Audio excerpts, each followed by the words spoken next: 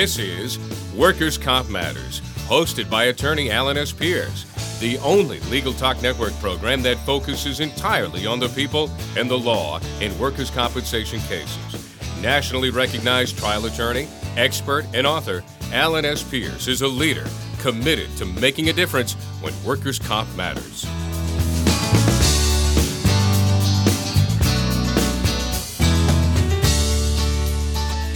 Hello, everyone. Thank you for tuning in. This is Judson Pierce, and I am pleased to be subbing in today for Alan Pierce, who happens to be our guest today, discussing the uncertain future of workers' compensation. Before we get started, we would like to thank our sponsors, CasePacer, practice management software dedicated to the busy trial attorney. To learn more, go to casepacer.com, and PI Now. Find a local qualified private investigator anywhere in the United States. Visit pinow.com to learn more. Well, hello, Alan. Hey, Judd. Thank you for being here. Well, it's my pleasure, and thank you for substitute hosting. Well, as my father, I've always wanted to interview you on a podcast, so this is making my dreams come true. You've been traveling the country this past year as president of the Workers' Injury Law and Advocacy Group, discussing the current status of workers' compensation laws in the United States. Tell us, what is the current status? Actually, I've been practicing workers' comp for about 40 years or so. So I have seen varying, I would say, looking back on it, eras of workers' comp. And I would say today, the last year or two, there has been more national attention on workers' comp than I can remember in the last perhaps 40 years. And a lot of it has been critical of the current workers' comp system. So part of my duties this year as president of WILIG, the Workers' Injury Law and Advocacy Group, is we have been going around to the different states, especially states where there have been some significant difficulties in the workers' comp system, and discussing these changes that have occurred and how we can best deal with them. I'd like to take you back to the origins of workers' comp in our country. I know you've studied a lot about this topic, and I understand that we have had workers' compensation in various forms around our nation for over 100 years. Is that correct? Yeah, well, the first workers' comp law that involved the states rather than the federal government was enacted in 1911. Actually, 2 or 3 states enacted workers' comp in 1911, including Massachusetts. And certainly over the next 10 or 15 years, pretty much every state in the country adopted workers' comp. And just very briefly, workers' comp was a system in which, without regard to fault, an injured worker received a percentage of his or her weekly pay and had their medical bills covered so long as they were injured as a result of the work they were doing. And over the course of perhaps the first several decades, the workers' compensation law evolved. And as it evolved, it changed, it broadened. Certain types of injuries and diseases were added when workers' comp first started. For example, occupational illnesses were not covered. It had to be a traumatic specific injury. And a variety of other illnesses or injuries or diseases became covered as a result both of legislative changes and as a result of case law. Tell us why the federal government chose to let the states handle this. Well, it always was a state-based system. Other than something like Social Security, which obviously came into existence many years later under later administrations, workers' comp was a state-by-state system of benefits, and it always remained that way. The federal government got involved in the early 70s because it became apparent after perhaps the first 50 or 60 years of workers' comp that in many states, the workers' comp system wasn't delivering the type of benefits in a fair and efficient manner that it was designed to do. For example, when the workers' comp law was first enacted in New York, the Supreme Court said that the workers' comp laws must provide significant benefits to the injured workers. And when we got into the 1960s and early 1970s, many states, the benefits were not significant. So the federal government got involved at that time, primarily through the establishment of OSHA, the Occupational Safety and Health Act, under President Nixon. Not only did they focus on worker safety, but they created a commission to study state workers' comp laws. And essentially the commission adopted perhaps 19 or 20 essential recommendations and indicated to the various states that these recommendations had to be put in place with the threat of potentially a federal takeover of workers' comp, which nobody wanted. This would have eliminated the private sector or insurance and substituted the federal government. So as a result of the National Commission and the report that issued in 1972, state by state across the country, workers' compensation laws were broadened, benefits were increased, coverage was broadened, and more people qualified for workers' comp, and the benefits were more speedily administered and more fairly administered. And so what happened after that period of time, that sort of 70s and 80s time? Did the businesses and insurance industry say enough is enough, we think that we're now paying too much? No, it's not so much that the industry thought they were paying too much. This is what happened. Workers' comp never was really a very high-priced line item on an employer's budget. Benefits were low, medical costs were low, and the cost of workers' comp insurance wasn't very significant. As benefits broadened, and of course as medical care started to escalate, and as states tried to catch up with many years of insignificant or less than adequate benefits, we saw that the first wave of what we would call workers' comp reform resulted in changes much for the better for injured workers across the board. And as the impact of that took place, premiums did start to rise, costs started to increase, medical costs across the board, never mind in work injuries, but just generally, we all know what's happened with medical care in this country, started to increase. And as a result, a lot of states then went through a second period of workers' comp reform. Those of us on the claimant side or the plaintiff side call it deform, but through the 70s, 80s, and perhaps into the early 90s, workers' comp expanded.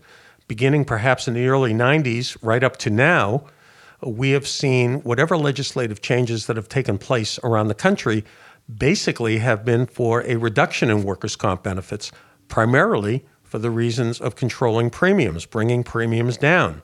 And that generally is what happens in workers' comp. The system is designed to operate in a balanced state. You charge a fair premium and provide fair benefits. But as we know, it's very difficult to achieve balance. And when conditions are imbalanced, either benefits are too high or costs are too high, then somebody takes action in a state legislature, for example. And as a result of the political process, legislatures then respond to whatever that crisis may be, and benefits change. So we have seen perhaps in the last 20 years a reduction in benefits, and we have also seen some other activities that have occurred that have changed the dynamic and calls into question whether workers' comp benefits now are fair. Yeah, the constitutionality of them has been questioned. I know in Florida there was a case that actually talked about that, right? Yeah, there were several cases in Florida. The Westfall case, the Castellanos case. These are cases in which claimants have taken a position that because the Florida law, for example, has reduced benefits such as access to attorneys by limiting the role of claimants' attorneys to charge a fair fee, or by reducing duration of benefits such as partial disability. And by the way, the same issue arose in Utah, the same issue arose in Oklahoma. The Supreme Courts in those three states, in a variety of different rulings, have come down and said that the so-called quid pro quo, the grand bargain, the significant benefits are no longer available. And therefore, there is a serious question as to whether the workers' compensation statute in these three states or parts of the statute are constitutional. So that in those three states, and there are similar issues in other states, that people are challenging the adequacy of the benefits. Well, the problem that I see from that description is that then it would be the exclusive remedy would go away. The injured worker would have perhaps a right under tort law to bring a claim for an accident because the constitutionality of the comp system has been deemed to be inadequate. And we would be back to where we were in the teens and 20s with people having to wait years for a jury trial and pay lawyers thousands and thousands of dollars to represent them in a case, and the employers would have litigation costs that were greater than what they have now, and we'd be back to where we were 100 years ago. Well, right? that actually has been the thread of this, that and that is what the Supreme Court has said in some of these cases, is that the abolition of the civil or tort remedy goes hand in hand with significant benefits under the workers' comp system. And once it is determined that the benefits are no longer significant, then the tort immunity may disappear. So that is the threat that is happening. Right now, Oklahoma and Florida, their states have to address these recent decisions and either bring their workers' comp statute into conformity or face the prospect that we'll go back to the old system, which I don't think anybody wants. So that's one of the problems. The other problem has been, and we've discussed this on other episodes of Workers' Comp Matters here in the Legal Talk Network, there is another attack on workers' comp. I'm going to use the term that is generally used. It's opt-out. This is a mechanism by which employers are allowed to remove themselves from the workers' comp system by setting up what they call an alternative employer benefit system, where the employers can devise their own system of benefits, delivery of benefits, and adjudication of those benefits outside of the state workers' comp system. That has been tried in Oklahoma. It's in effect in Texas, more as an opt-in system. In other words, employers are not required to have workers' comp in Texas. They can voluntarily provide it. And it's being proposed in various other states. And that is probably the single most central threat to workers' comp, is this so-called alternative employer benefit plan. That sounds a lot to me like forced arbitration riders. When you as a consumer might be buying something and signing an agreement stating that if there was a problem with what you purchased, it would be handled in a forced arbitration way, and you would lose your rights to some benefits. Well, actually, in a sense, yes, because virtually every state workers' comp system has a state board, whether it's an industrial accident board or commission, and they resolve any disputes. Under these so-called alternative employer benefit plans, the employer can set up an internal arbitration process by which the employer can select the arbitrator or the arbitration panel. And if there is a disagreement, there is no evidentiary hearing from the determination of the arbitrator, but the injured worker would be forced to file a suit under the ERISA statute in federal court, where the case would be decided on technical and legal grounds. And that's a subject of a whole nother show. But yeah, the theory is somewhat similar, that the employer gains exclusive control and there is no state oversight. And the problem I see it is that as 100 years have gone by, people have lost sight of the initial focus of workers' compensation. Just the very title is workers' compensation. It is supposed to be a fair, equitable system by which workers are compensated for their injuries. Proponents of opt-out do not call it workers' compensation. They call it an alternative employer benefit plan. And workers' comp is not an employer benefit plan.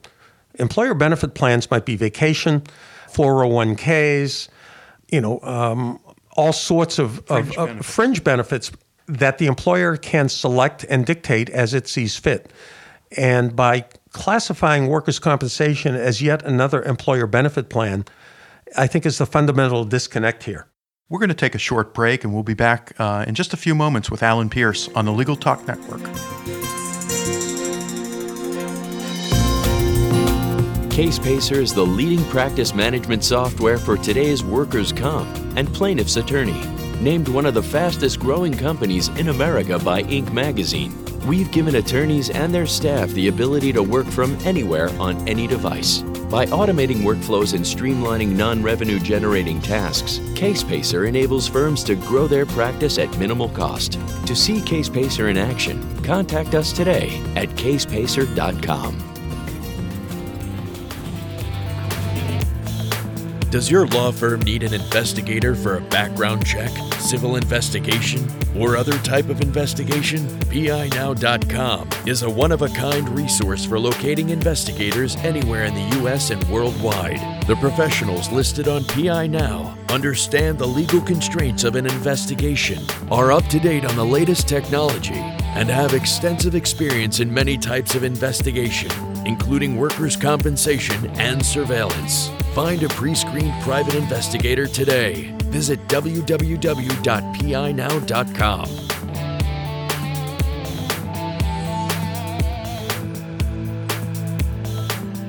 Now, Alan, what is the chances and likelihood of possibly having a new national commission as we had in 1972?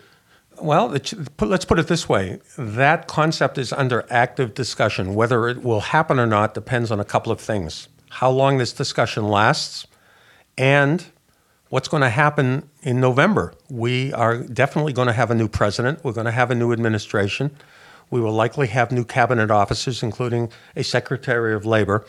But over this past year, there have been at least 3 so-called national summits or national conversations that either have taken place or will be taking place, in which various representatives of all the different stakeholders in the workers' comp system, employers, insurers, injured workers, attorneys, medical providers, vocational providers, go right down the line, have been meeting to discuss all of these issues.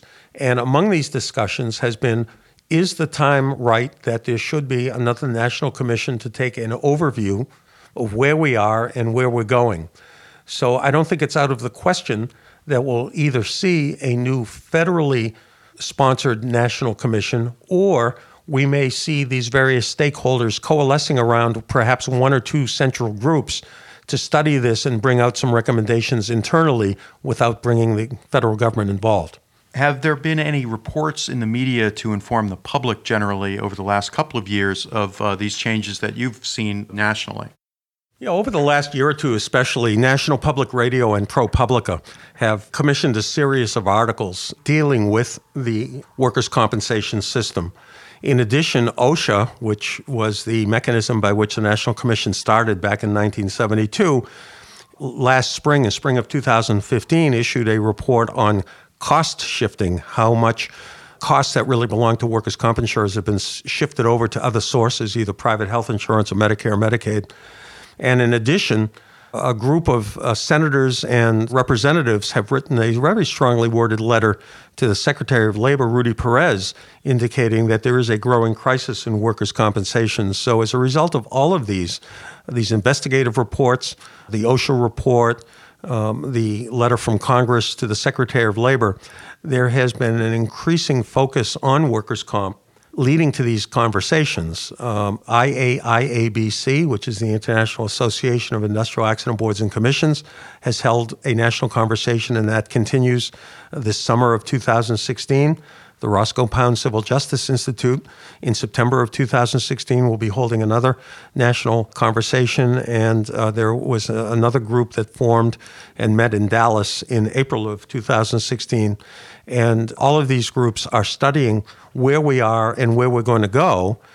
And among the other issues here is, of course, we have the Affordable Care Act, the so-called Obamacare, and whether that is going to serve as a model for some type of single-payer system of medical coverage, that will greatly impact workers' comp. So we are in what I think is a new era, a third era. We had the first era that was pre-1972.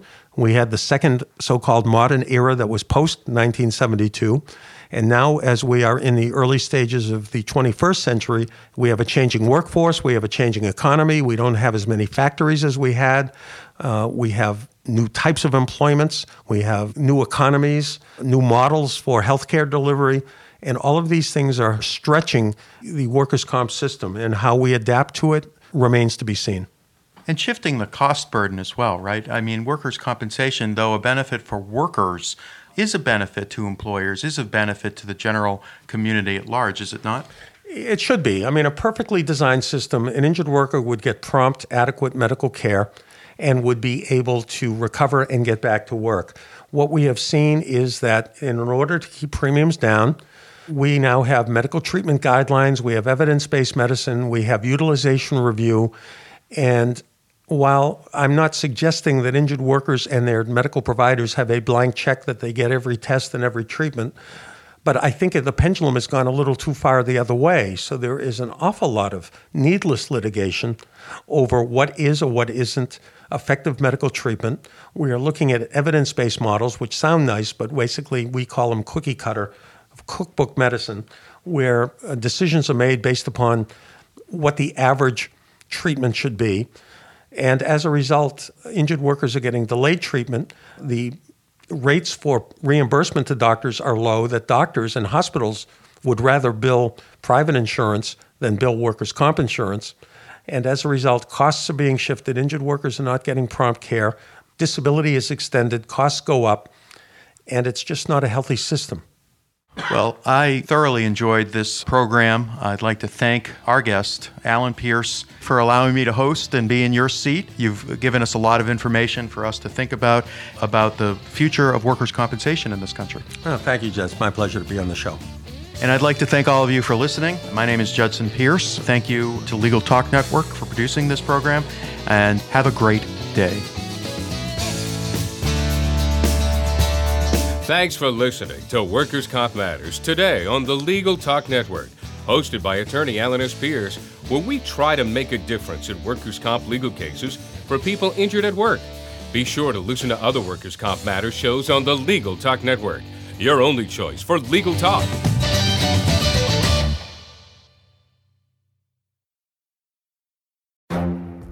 The Lunch Hour Legal Marketing Podcast, your resource for the tips and tactical advice you need to grow your business. Plus, keep up with the news and commentary you crave to stay one step ahead. It's hosted by me, Guy Sakalakis. And me, Conrad Somm. Every other week, we break down the issues holding back your marketing strategy and talk about the changes you need to be prepared for. Check out the Lunch Hour Legal Marketing Podcast wherever you get your podcasts or on YouTube.